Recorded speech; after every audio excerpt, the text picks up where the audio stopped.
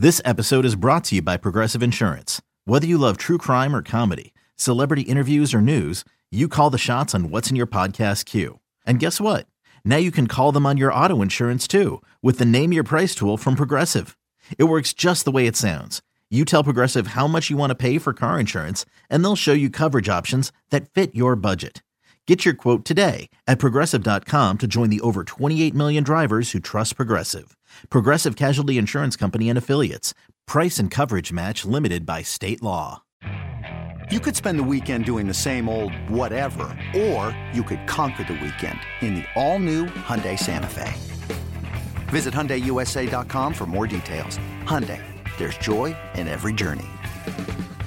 This is the High Hopes Podcast. High Hopes. It's a bunch of baseball nerds, well, without the computers, talking about the Philadelphia Phillies on radio.com and sports radio 94 WIP. Yo, it is another edition of the High Hopes Podcast. I am James Seltzer, and I am with a man who, though we were supposed to record tomorrow afternoon after the midday show, he couldn't wait. We are recording Monday night because Jack Fritz was that insane and hyped up to talk Phillies and to talk to you guys. So, Fritzy, what do you have to say for yourself? There was so much momentum today around the Phillies. First, you wake up and you see the John Morosi thing, and you're like, oh my God, this is a good start to the day.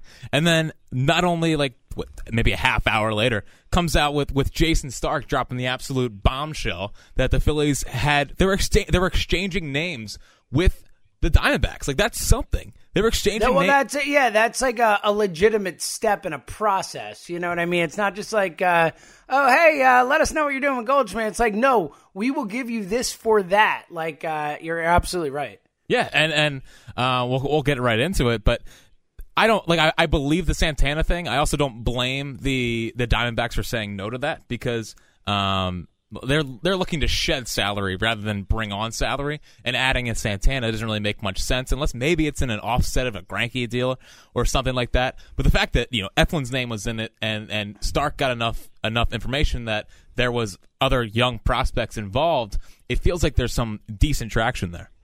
No question about it, and we'll get to another Stark bomb from late last week or over the weekend or whatever it was as well a little later.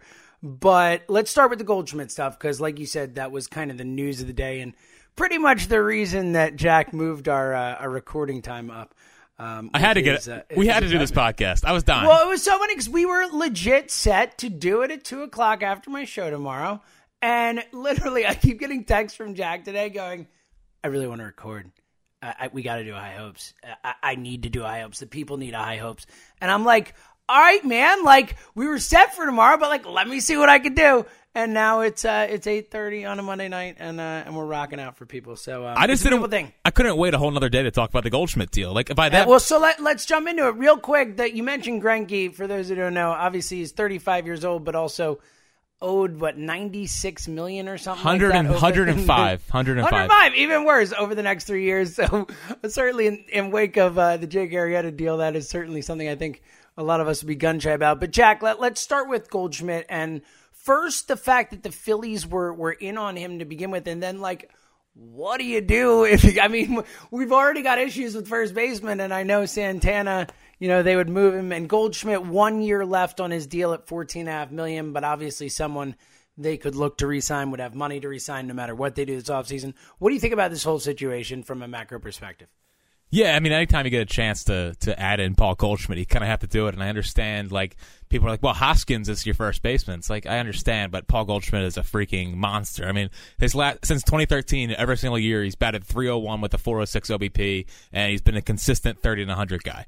Adding that guy to this lineup is insane, coupled with the fact that you're probably going to bring in Bryce Harper, and you have Goldschmidt. Harper is a dream, and then you have Hoskins. I can't even, Jack. I can't even. I know. So you have Hoskins, who obviously going to move back to first base, but if you're adding in Paul Goldschmidt, get your ass back to left, Reese. I don't care. Get back to left field. Now with Santana, if they add in Goldschmidt, like just trade him for some kind of reliever. Try to get rid of that money as best as you can. You're not like you don't need Carlos Santana at that point. I still think he has value in the league, but if you're getting Paul Goldschmidt, just get rid of Carlos Santana for whatever it takes. Like because then all your leverage is pretty much gone. So I'm good. I'm good with moving Santana for whatever to open up a spot for Goldschmidt.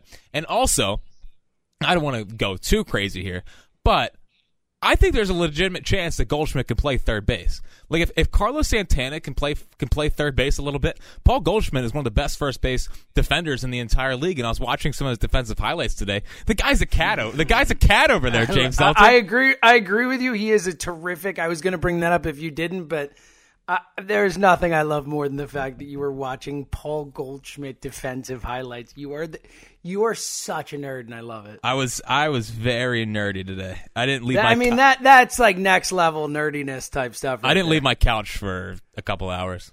Well, and to your point though, look, regardless of we don't know whether he can or can't. Obviously, we could suppose when you look at how agile and how athletic and how good he is as a first baseman that he could potentially handle the hot corner. And I do think he played some outfield in the minors. I could be wrong about that. But like you said, look, it's one of the reasons he's the first baseman with the most stolen bases in baseball every year. He's not like your average first baseman from an athletic perspective.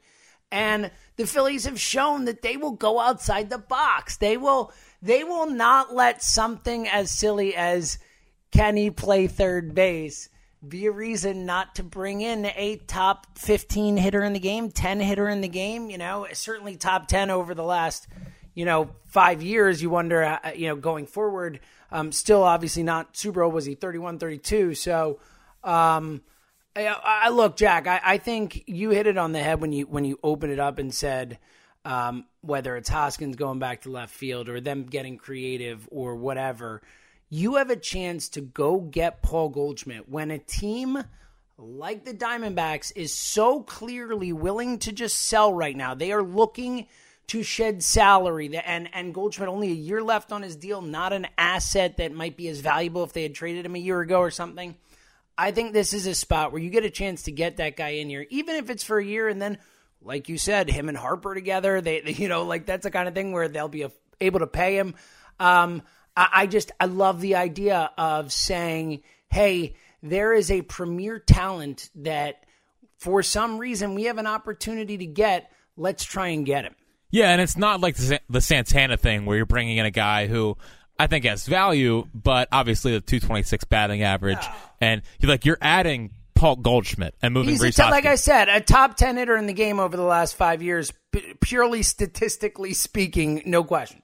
Yeah, and obviously with the Hoskins thing, it does kind of stink because you put him back in left field. But there's the offensive upside of a lineup with Hoskins, Harper, and Goldschmidt is ridiculous, and you don't really have a choice but to go after him. Now the question is, what does a package for Goldschmidt look like? It's a great question. I know you wrote an article on WIP with a potential trade package. That's how bored I was. And I love that about you. The nerdiness continues. But it's a great question because I think you kind of hit on something interesting there when we're talking about what the Diamondbacks are doing right now. It really does seem like, and from what they've said, shedding salary is almost as big a concern as rebuilding and what they get in return. So the Phillies, one of the teams in a unique position, as we've talked about, where not only do they have a lot of money to go out and sign big-name free agents, but they can afford to take on a contract or two if that's something that could get a deal done that really favors them from a baseball perspective. Yeah, and Greinke's he's the wild card, right? I mean, like, again, that $105 million for a 35-year-old with 3 years left to play, not to mention a 35-year-old who has proven to be very finicky in terms of where he wants to pitch, where he likes to live, how he goes about his business, all that type of stuff. Yeah, and if I'm the Phillies, my main goal this offseason is to take on salary so it reduces the amount of prospects you have to give up or player-wise. So if it is taking back a Greinke, if it's one of those things, it's something you kind of have to do with the money that you have so you're not giving up more prospects, more players in that situation. Like, obviously, as a 3 years, $105 million left or 104.5, whatever. If you if they pay $5 million of that, which I think sounds fair, that's 3 years, $90 million. They're paying down $15 million of the contract.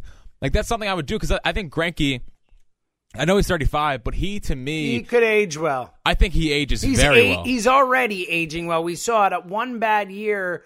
Was it 2 years ago, and has really bounced back from it. Everyone thought he was kind of done then, and I think it was the first year of the contract with Arizona, and then 2 really nice years back-to-back. Yeah, and obviously he's not going to be the guy that we saw at the height of his powers, but it's not like an Arrieta thing where all the signs are there that this guy is pretty much washed. I don't think that's the case with Zach Greinke. I think Greinke is a guy that maybe it's only 88 to 91 now, but he's such a smart, advanced pitcher that he uses his changeup. It's a Bugs Bunny changeup that guys just have never been able to square up. He still has the off speed, and now he added in that ethos pitch.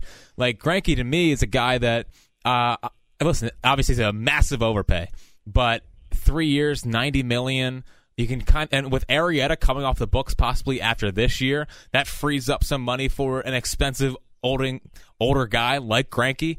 So I'm in. Like, if it takes that to get back Goldschmidt, and you don't have to give up your top level prospect guys, I like that plan a lot more than say, listen, we got to give up Medina, Bohm or Hazley, and also major leaguers, because if you're bringing back Greinke, you're not going to be giving up as much, because look, if you're evaluating that deal, you're getting back Greinke, who's going to be a massive cost, and you have Goldschmidt on a 1-year deal. Like, that's a lot of risk that a team has to take on.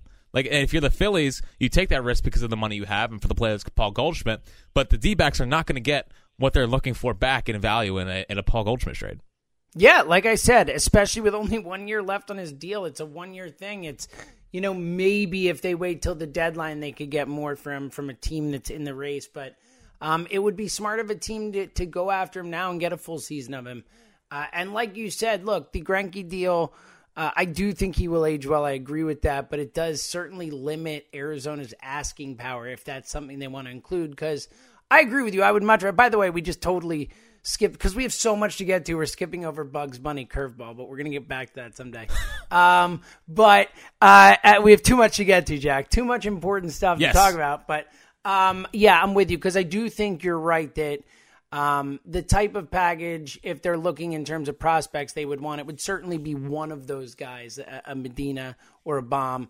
And I think you'd much rather find a way to take on salary and give up some slightly lower level prospects than those guys, and use that as a way to get Goldschmidt in here for a year and really stack the deck from an offensive perspective. Yeah. So Jack, how realistic, before we move on from Goldschmidt, how realistic do you think this is? Is this something that Phillies fans should be legit excited about? We get excited about all of it, but is it something where it's a pipe dream, or do you feel like this is something that maybe could happen? My gut's telling me it doesn't happen. It just feels like it's a weird fit, and maybe the kicker really was Santana being added into the deal. I would be surprised if that was the case, but the fact that the deal didn't get done right then and there, it feels like if you're trying to gauge who would have leaked that, it feels more like an Arizona leak than it does a Phillies leak. So maybe they want a little bit more from the Phillies, and if they leak it to a fan base that is as rabid as this fan base is, maybe it puts the pressure on the team to add in more to the deal. But like the deal I laid out on 94WIP.com, I think it made a lot of sense. I mean, it was Medina, Odubel. Who else did I lay out on that deal? I forget my own deal. That's how good of a deal it was. But it was. That means it's a great one. That's the sign of a great deal. So first off, Eflin was the guy who was starting the whole deal. Of course, Eflin. Yeah, which I was shocked. Like, aren't you kind of shocked that Zach Eflin was the headline of a deal?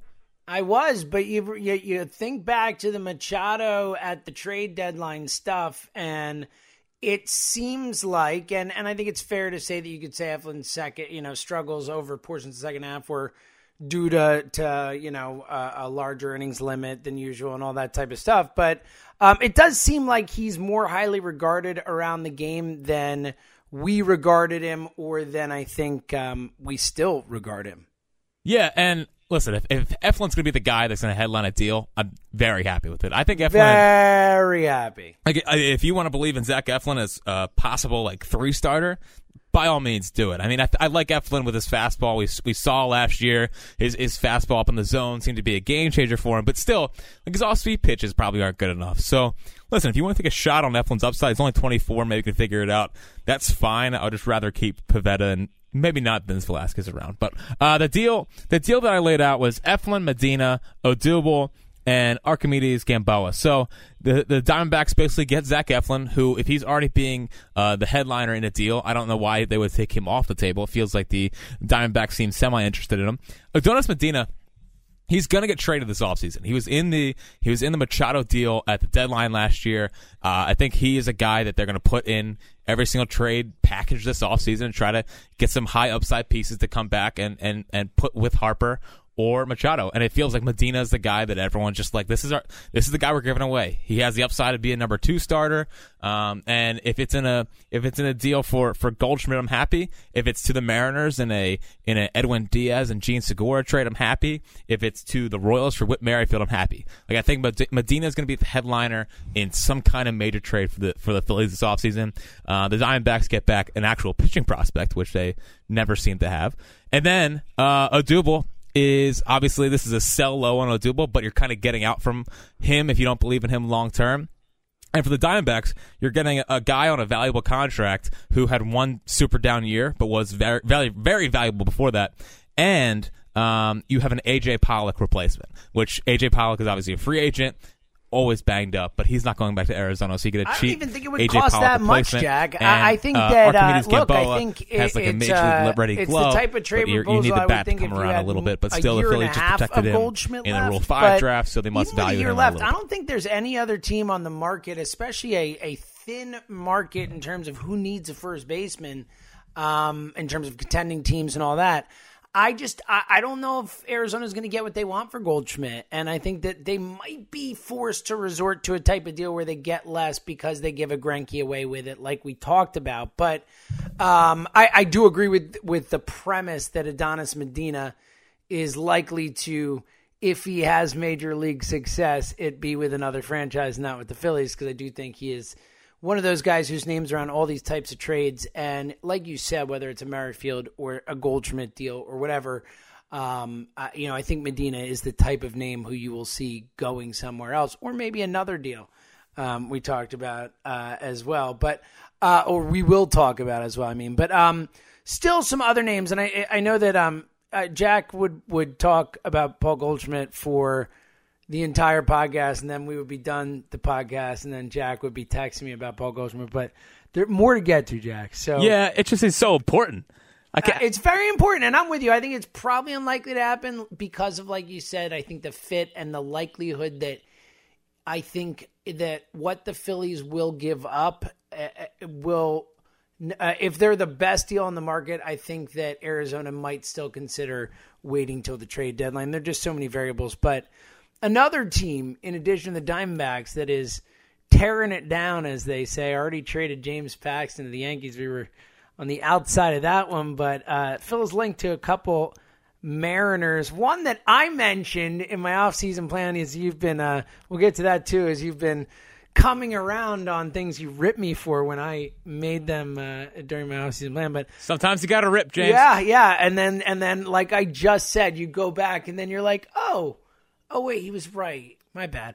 Listen, man, I watched the tape. I had to watch the tape. Me and Hugh Jackson both have to watch the tape. I think that's fair. I did that on some free agents. That's good. And your takes before were Hugh Jackson like. Shut up. Edwin Diaz, the guy I mentioned, I said I was very in for trying to make a play for him. And then, of course, Gene Segura, who it feels like has bounced around to many a team and yet always consistent, and certainly had some big-time years as well. What do you think of those two names and what it might take to get them if the Phillies are really interested in getting one or both of them? Well, obviously, Edwin Diaz is amazing. I mean, 57 saves last year, a 1.95 ERA. I mean, he's 25, which is great. He has 4 years of team control left, so you don't have to worry about that. He might be the best relief pitcher asset, just pure asset in baseball right now, or one of the best relief pitcher assets in baseball right now. Yeah, and if you're comparing him, I think this is the most fair comparison, is to the Craig Kimbrell trade to the Padres, because they're both the same age, both 25. And in that deal, it was like the number 30-some prospect, 50-some prospect, and like 70-ish prospect for Edwin Diaz, or for Craig Kimbrell. And in a trade for Edwin Diaz, now I think you can work in some major league talent and work in obviously Donos Medina and some other guys. It's gonna take a lot, but I think they're gonna be more willing to part with major league guys. Like when I look at the guys on the Phillies roster right now who are expendable, it's Cesar, Franco, and Odubel. I would say the most three that seem to make the most sense from being expendable. And when I look at the Mariners, they already have D. Gordon at second base. I don't see Cesar really being a fit there. And plus, Robinson Cano, whatever happens with that, he may play first or they may trade him, whatever. And third base, they have Kyle Seager, who they already have a big contract too, so they won't be looking for Franco there. Odubel makes the most sense for a team that does not want to spend big. As a small market team, Odubel can come in, go to Seattle, and hopefully be a valuable player. So maybe him, Medina. Again, I think him and Medina are the headlines of any deal. But if I'm going to go for Edwin Diaz, I don't want to give up a crazy package for a reliever. Like, I love relievers, and I think they're very important in today's day and age. If I'm doing this deal, I really want Gene Segura in the deal as well. Like, I want Segura to be in the deal so you can get some kind of player value back, and you're not just spending a crazy amount of prospect and player value on an Edwin Diaz. Yeah, and look, I think that's fair. Look, either way, though, I think Edwin Diaz, like you said, 4 years of control, what he's done already, what he's shown already. I mean, as electric gets in terms of stuff and watching that dude pitch. And like you said, 57 saves for a team that, if I'd never have to talk about Phillies back end of the bullpen, ninth inning save type of problems again, it would be the greatest thing that ever happened to me in my life. But he's just a guy who, though, like you said, with 4 years of control, and is such a valuable asset in my mind, and someone who you can really, with Sir Anthony and him, you can kind of like lock down the next 4 years of your back end of your bullpen, or whatever of your bullpen. And that's not even talking about some of the other guys they could bring in. But I do understand your point, because it feels like a lot to give up those type of prospects for a relief pitcher only type deal. And listen, and Segura would be helpful. He's a shortstop, a really good player, been around the block, and I just think you would have to give up a little more to get Segura in the deal is the thing. And I think I'm fine with that, because Segura is under a cheap contract until 2022. Like, he's on a good team-friendly contract until 2022. He's batted 300 out of the last 3 years. He batted 300 every single year. A two-time All-Star during that time. Plays a good shortstop, a solid shortstop, and also he played second base for the Diamondbacks in like 2016. So if you need to move him there, he's played like 100, almost a full season's worth of game at second base, I think, over his career, close to it. Right, doesn't strike out. To me, he's a valuable offensive piece, and I would almost rather go after him than like a Whit Merrifield, because I think Merrifield is as a guy that's going to cost a lot more prospect wise. Like, Whit Merrifield, I think, has 1 more year until he becomes arbitration eligible, and he's also 2 years older than Segura, and he's not that much better where you can't go after a Gene Segura. So I would rather overpay for Edwin Diaz and Gene Segura. And that's the back of your bullpen and also your shortstop for the next 4 years. 4 years. That gives you a nice little window. You give away the high upside prospects. You add in a Harper. It feels like it's a good plan.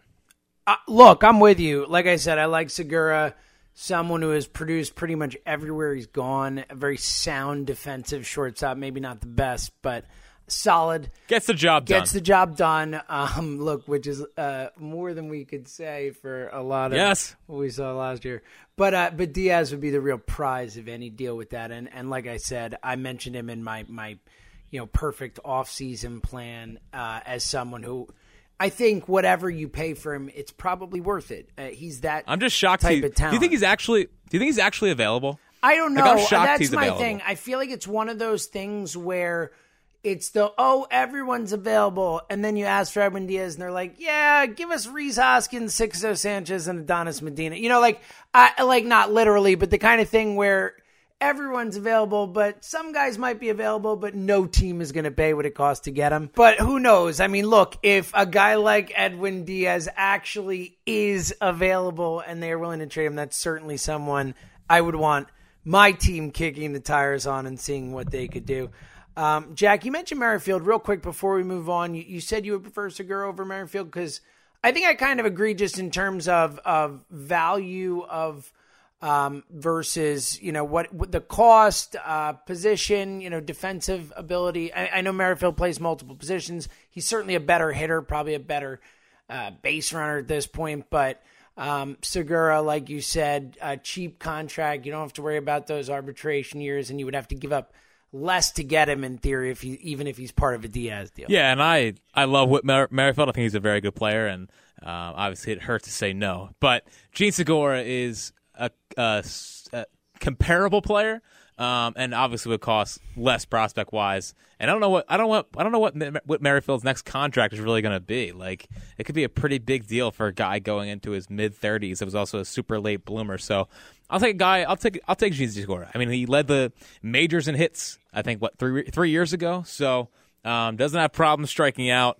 Has batted over 300 with 340 OBP. Like, a very valuable player. And sorry, Whit, but we're taking Segura. See you, Whit. All right, couple more things to get to. Obviously, we've talked a ton about Harper and Machado and those kind of being the focal points of what the Phillies will do this offseason. And, of course, we are all at the point where if for some reason Bryce Harper didn't sign with the Phillies, we would be catastrophic. That's how sure we are we're going to get him. Yeah. But interesting report from John Morosi. Was it today or yesterday? It was this morning, today. Yeah, that saying that the Phillies aren't going to wait for those guys, that they are going to go about their business, as it were, if those guys don't give them answers. Which, look, it's easy for the Phillies to say that if it is real because they can afford to wait money-wise. They can sign those guys and do the other things and are probably planning to. And also probably feel pretty good about getting Harper to begin with. But what did you make of that whole thing from Morosi? Yeah, so Morosi said, for weeks, the baseball industry has identified the Phillies as a probable destination for Bryce Harper, Manny Machado, or both. But what if the Phillies spend aggressively this offseason yet land neither? That scenario is very much in play. He labels it out, and it says, he ends it with, in practice, that approach means the Phillies could sign a starting pitcher, closer, and an outfielder who costs less than Harper. Sources say the Phillies have interest in starters Patrick Corbin, Nathan Eovaldi, and Jay Happ. Closers Craig who we've talked about, a lot on this show, obviously. Right. Closers Craig Kimbrell and Zach Britton, and outfielders Michael Brantley and AJ Pollock. So basically, I guess what he's laying out is that they're not going to wait around for Harper or Machado to make the decision. They're going to go out and be aggressive starting now. And I think that's a good thing because one, it puts pressure on those guys to make a decision. Like, them not waiting around is showing that they're not going to just wait hand and foot for what these guys are going to do. And in reality, like, they have so many holes and so many decisions they have to make on players. Like, they can't wait all offseason because then the players that they need to trade ultimately are going to start losing value. Like Franco, Cesar, Odubel, those kind of guys are going to start losing value the longer they wait into free agency because guys are going to pick teams. So they need to act now. And I don't think this means that they're going to, like, screw themselves in a Harper Machado thing because they can still just add them in, no problem. But they need to start figuring out the rest of their roster and not miss out on guys because they're waiting for Harper or Machado. Yeah, I agree philosophically, but I think this is one of those situations where I think they're mutually exclusive, these two things. I think that they have said, we have heard so many things. They're willing to try and get both those guys. They're willing to try and get one of those guys in Corbin and other guys and this and that. They can afford to go out and sign other guys, make other moves with the either belief or thought they might know they're going to get one of those two guys or expect to get one of those two guys or just hoping that they do. So they are in a position where they can afford to do that. Like, they're not going to... If Bryce Harper and or Manny Machado or their first choice or whatever it really is wants to come here, they are coming here. No matter what the Phillies do before then. This is not Like, it may be seemingly to some in public an ultimatum or something. It's not. It's not at all. This is not we're not going to sign you guys because we're going to go sign A.J. Pollock and Michael Brantley instead. Maybe, look, if it were a situation where they believe Harper's not coming here, then that could be a way to go about, kind of camouflaging that and doing other things. But that's not the read I get. I think this is just one of those spots where they're just going to be aggressive and, they're and I think that, look, like I said before, Jack, I think it's, like you said when we talked about the Nightingale thing, that Harper to the Phillies feels like the worst kept secret in baseball. So I think that likely they are operating from the perspective that they believe they're going to get Bryce Harper and they can go about their business. Yeah, and hopefully a part of this is like, hey, man, 2 weeks, Las Vegas, let's end it. Let's not let this drag on. We'll give you whatever. We'll give you obviously $400 million, whatever it takes. Please just sign fast or faster. And I think it was a little bit of a putting on the pressure, but I agree with you. Ultimately, it's not going to really change much of their outcomes. All right, Jack. And actually, real quick, before we move on to some moves that are actually made, I mentioned this before, and we have to at least touch on it. The other Stark bomb that came out, what was it, over the weekend? Or yeah, it was like Friday. It was Friday. Yeah. The Phillies, something that you and I have talked about, my friend, mostly in a fun, dreamlike way, but Harper and Trout, Jack, may be a real thing. Yeah, I mean, Stark didn't. He said it, but he didn't really say it. I don't know. I wish I was more excited reading it. Like, I left it feeling like, yeah, I mean, this is kind of the general consensus, and which is what we've talked about. You and I have expected this. We've talked about the potential for that. Just because they're in on Harper doesn't mean that if they can get Mike Trout, they're not going to try and get Mike Trout. We've talked about Trout wanting to come home, the no-trade clause. We've had a million conversations about this, but still one of those things when you see a guy like Jason Stark put it out there like that. Yeah. Like, I think there's something to be taken away, however small it is. And also, like, I love how he was trying to say how, well, they may not be able to afford it. It's like, dude. Like, Jason, let's talk. Dude. Let's talk for a second. They're gonna overpay. They're gonna pay for Harper and Trout if it's possible. So let's just relax on the whole. Well, they might not be able to afford it thing. They would definitely be able to afford it. And yeah, the whole Trout thing's interesting. Obviously, there's a lot of people on Twitter and a lot of people on Phillies Twitter that poo-poo any kind of idea to Mike Trout coming to Philadelphia. And it's funny, like, they all poo-poo it. And everyone in the national media is kind of like, yeah, no, there's legs to it. So obviously it's a major pipe dream to believe that Mike Trout will come home and play for the Phillies. But he's so much different than almost any other athlete that I've ever. It's not ridiculous. It's not ridiculous is the point. It's just not. Like, it's just not. Like, there's whether or not it happens, it is not an absurd thing to say. It's not like just saying like, oh, that guy's from here, so he's definitely going to want to play here. It's a different situation. It feels like a unique situation with this particular guy and this situation. And especially because Stark labeled that he wants to win eventually, which is a good thing. I would hope that he would want to win sometime and not get swept out. Yeah. And at that time... Thanks, Jason. Dynamite dropping, Jason. And at that time, when the Phillies either are let's say 2 years from now, the Phillies will have Harper. They'll start looking like a top flight contender in the National League. If Mike Trout sees that and says, "Hey, I'm also from there. I love being around the area, all that stuff, and I get to play for a winner." Like I don't know. I think he'd be more willing to come home. Like I said this many times. I'm coming home. Oh my God, the city would melt. But I'm just saying that the most thing that sticks out to me when we talk about Mike Trout and when we talk about him being from Philadelphia, like. When he was in the Angels organization, when the Phillies got Roy Halladay, and Mike Trout came running downstairs and said to his dad, "Dad, we got Roy Halladay," and his dad said, "The Angels got Roy Halladay?" And he said, "No, the Phillies got Roy Halladay." Like that to me is a guy that would love to come home and be viewed as a savior. He sees how Carson Wentz is handled here. He sees how Joel Embiid is handled here. Now you bring in Mike Trout and add him to Bryce Harper. And for all these people that are like, well, he doesn't want to come under the scrutiny of Philadelphia. It's like, dude, Chase Utley was garbage his last 2 years here, and he will forever be revered and never booed in this town. And Mike Trout coming here would be Chase Utley on steroids with the amount of love that guy would get. So, like, I don't think he has to worry about any outside pressures of not bringing a championship to Philadelphia. This city just wants to see Mike Trout play in Philadelphia because he's the best player in baseball. He's semi from here, even though Millville's 70 miles away. I just think it's so much different than any other case, and for everyone to just poo-poo it, I don't know what they're looking at.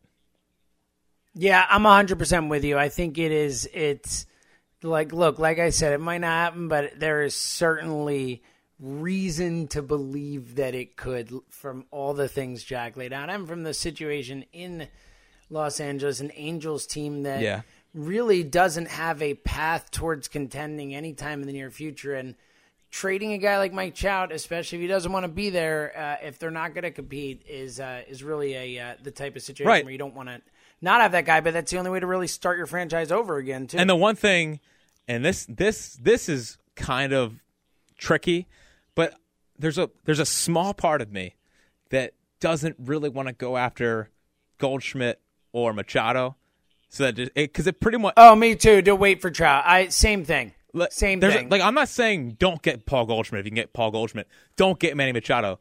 There is a part of me that is semi-worried it would take them out of the Trout sweepstakes if they go, and because I don't think you can have three $40 million a year guys. Right, but Goldschmidt wouldn't if it ends up being a 1-year type deal, but that would also hinder what you pay for him. But it's a really interesting situation, Jack. And I look, I don't think it's crazy, especially if Jason Stark is putting it out there. It's not like Jason Stark is not a clickbait guy. Yeah. There's at least something there. All right. It did feel like a Middleton league. It felt like it feels like Mike Trout is almost Middleton's white whale. A lot like Halladay was Ruben's white whale. It kind of feels the same kind of way.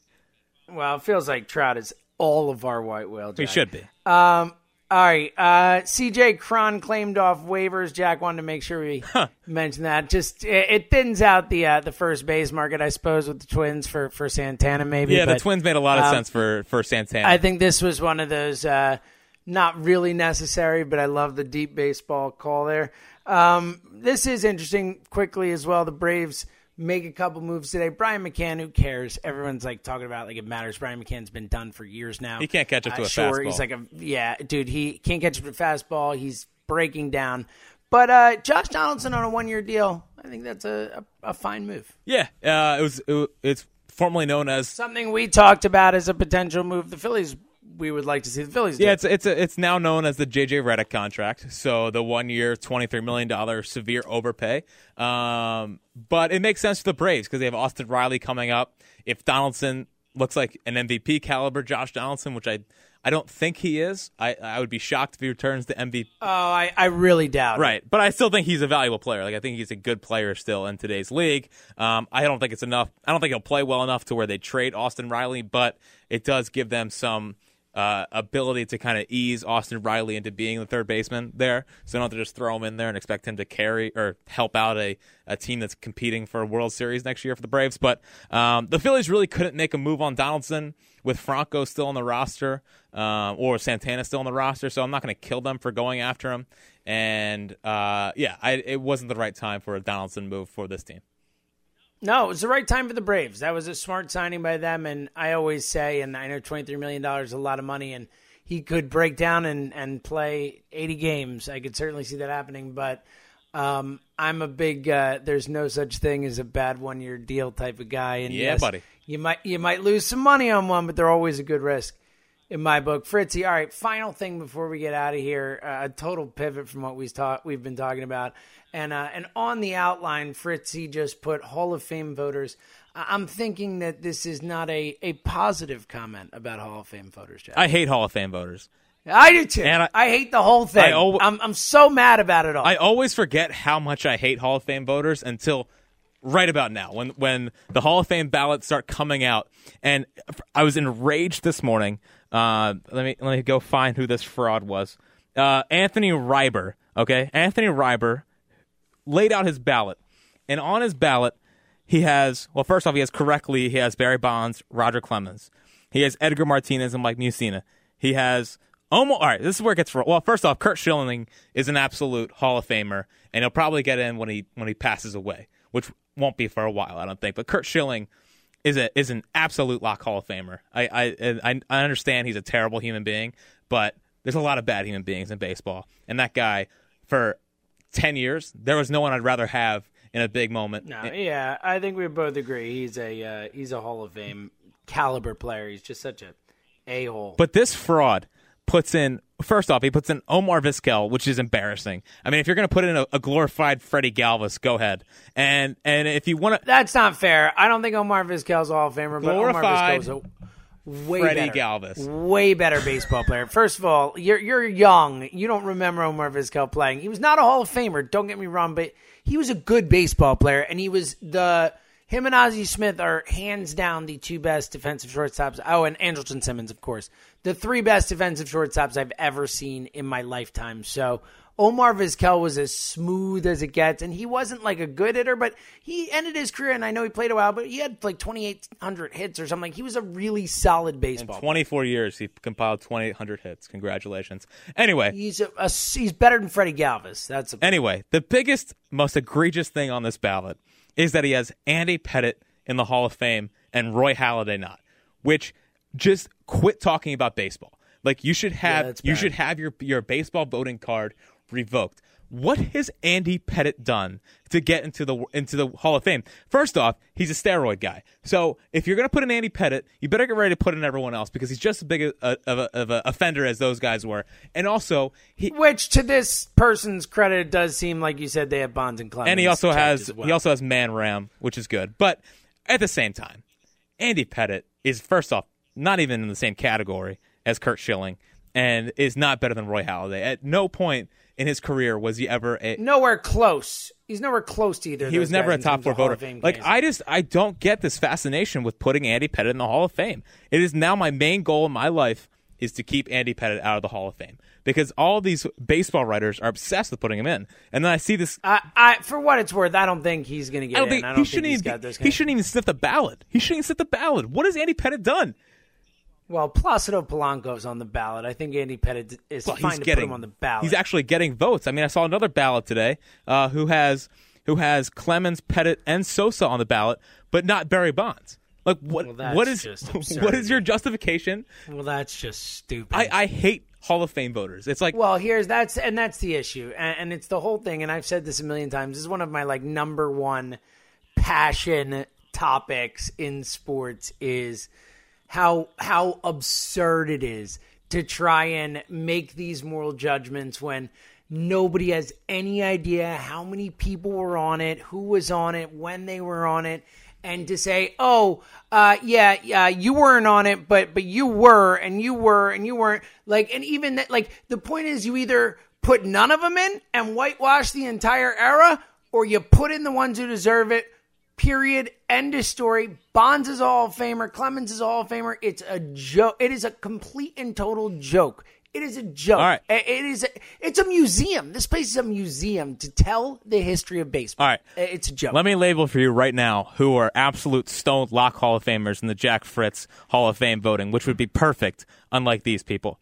Bonds, Clemens, Halladay, Edgar Martinez, Manny Ramirez, Mariano, Schilling, and Larry Walker. That's my 8. Those are the Hall of Famers. I don't put Mussina in. I understand. You could do 10. I know, but that's the 8. I would if I had to put 10. You don't have to. I'm picking Mussina, and I'm picking Mussina, and I guess Todd Helton. Those are my. Todd Helton. I think those are I think it's 9. I think it's those 9. All right. The 9 you named. Did you say Roland? No. He's close. He's close. I don't know if he is or isn't. He's really close. He never finished top 10 in MVP voting. I think that matters. It's really interesting. I think the 9 you named for me are all Hall of Famers. Like Larry Walker's a Hall of Famer to me. Mussina's a Hall of Famer to me. Schilling. Obviously the big names. Schilling is to me the big names you said. I think I co-sign the Jack Fritz Hall of Fame ballot. If Mariano Rivera does not get unanimous 100% vote, just ban the whole thing. That's another of my things too. It's like this whole process where it's the percentage of votes and it takes people this many years or whatever. You're either a Hall of Famer or you're not. I know. There's nothing that happens after your career that makes you more of a Hall of Famer. It's so ridiculous and so silly, but I'm with you. I hate this whole thing. But yes, I think Mo should be a unanimous Hall of Famer. I also thought that, there have been other guys who I've thought should be unanimous Hall of Famers, like Jeter should have been a unanimous Hall of Famer. He wasn't. Not just Yankees either. I mean, Griffey was just right there. I think Barry Bonds should be a unanimous Hall of Famer, but, that's the world we live in, Jack. Yeah, it's unfortunate. So just the whole Hall of Fame thing just makes me so mad. And every time I get so triggered by these Hall of Fame ballots because like imagine voting for Andy Pettitte over Roy Halladay. Like what is that? What is that? I can't do that. That is something that I will not allow myself to even imagine, Jack. That's a world I don't want to live in. It's the darkest timeline, Jack. It is. All right. This was fun. I'm happy. Are we doing final thoughts? We moved the time up. Yeah, I'm getting there. I'm leading into the final thoughts. All right. God, I had to make sure. You are like jacked up on this. What I was going to say is this has been fun. I enjoy myself. I'm happy we moved this up forward. Rate and review the podcast. It makes Jack happy. And Jack, what is your final thought? My final thought is that I have come around to the idea of Zach Britton. Thank you. This is a big moment for me. You're welcome. This is a big moment. So you skewered me. I think people should go back and listen to the Zach Britton. But I said I want Zach Britton. Jack said, no, never want that guy. I'm terrible. Well, here's where I came around Zach Britton. It's a pretty good impression, by the way. I think I nailed that. I don't think you did at all. But Zach Britton. So in his final month with the Yankees, he didn't allow a single run. He had a .88 batting average against, .08 batting average against. The fastball location was much, much better. And he's coming off an ACL injury. And when you're coming off an ACL injury, it's harder to push off that leg. And I think by the end of the season, his location was much, much better. They were not putting him in high leverage spots early in his Yankees career, but he started getting in them in games late in the season. So Britton, I am more in on. I still don't want a severe overpay, but the guy's only 30. He'll be pitching in his age 31 season next year. The fastball is still 94 to 96. The movement was all back, all that fun stuff. Now he's a full year removed off of the ACL injury. So I'm more in on Britton than I was. I still don't think I like the idea of 3 years, 45. That seems like a pretty high payment. But if I can do 3 years between 30 and 35 and make it between 10 and 12 million a year, I would much rather do that than go after Andrew Miller, because I think Andrew Miller is washed. I mean, Andrew Miller in his last month with the Indians had a 6.3 ERA. He was on the DL for 3 different injuries last year. That is not a good trend. And even if it's 2 years, 20 million, like I'm just concerned that you're definitely paying for prior performance. And I think he's going to break down and continue to break down. And his fastball was 91. And the slide, like everything was getting ripped from the video I was watching today. So I don't really like the idea of Andrew Miller. I understand the idea that you want to bring him in because he can go the 5th, 6th, 7th, 8th, whatever. Whatever Gabe Kapler needs, Andrew Miller can do it. I just don't think he can do it anymore. I love that your 2-minute final thought was just more Phillies talk. That's terrific. Great job, Jack. Jack can't help himself. I'm sure we'll be podcasting. If there's an emergency pod needed, we'll be there. But I'm sure we'll be podcasting sooner than we schedule it for, because Jack will bug out again. My final thought as I sit and watch Monday Night Football as we talk here, and I lose a fantasy matchup because stupid Lamar Miller runs for 97 yards. Anyone who's listening to this podcast, certainly at this point, this deep in the podcast, is a massive baseball fan and a massive Phillies fan. And maybe plays fantasy football, because everyone plays fantasy football, it seems like. If you are one of those people who is not playing fantasy baseball, you're doing it wrong. Fantasy baseball, as I am watching this and thinking about how annoyed I am with fantasy football, a PSA to everyone out there, and I'm sure you're already all smart enough to play fantasy baseball and enjoy it way more than fantasy football, but fantasy baseball is so much better than fantasy football. It's not even close. It's like chess and checkers. Not even comparable. So if you don't play fantasy baseball and you're a big enough fan to be listening to this right now, start playing fantasy baseball. And, right. and maybe we'll even do a High Hopes Fantasy Baseball League. Ooh, Jack. See, look at with where some his head is at. serious baseballers. I like this. All right, yeah. If you'd be interested in that, tweet at us. Let us know, because that would certainly be something I would be interested in. As Jack and I both can't get enough fantasy baseball. As you know, we can't get enough baseball. That's why we're talking now and not tomorrow. All right. Again, rate and review the podcast. We really appreciate it. We will be back soon, emergency or not, or both. Either way, for Fritz, I'm Seltzer. We'll talk to you guys soon.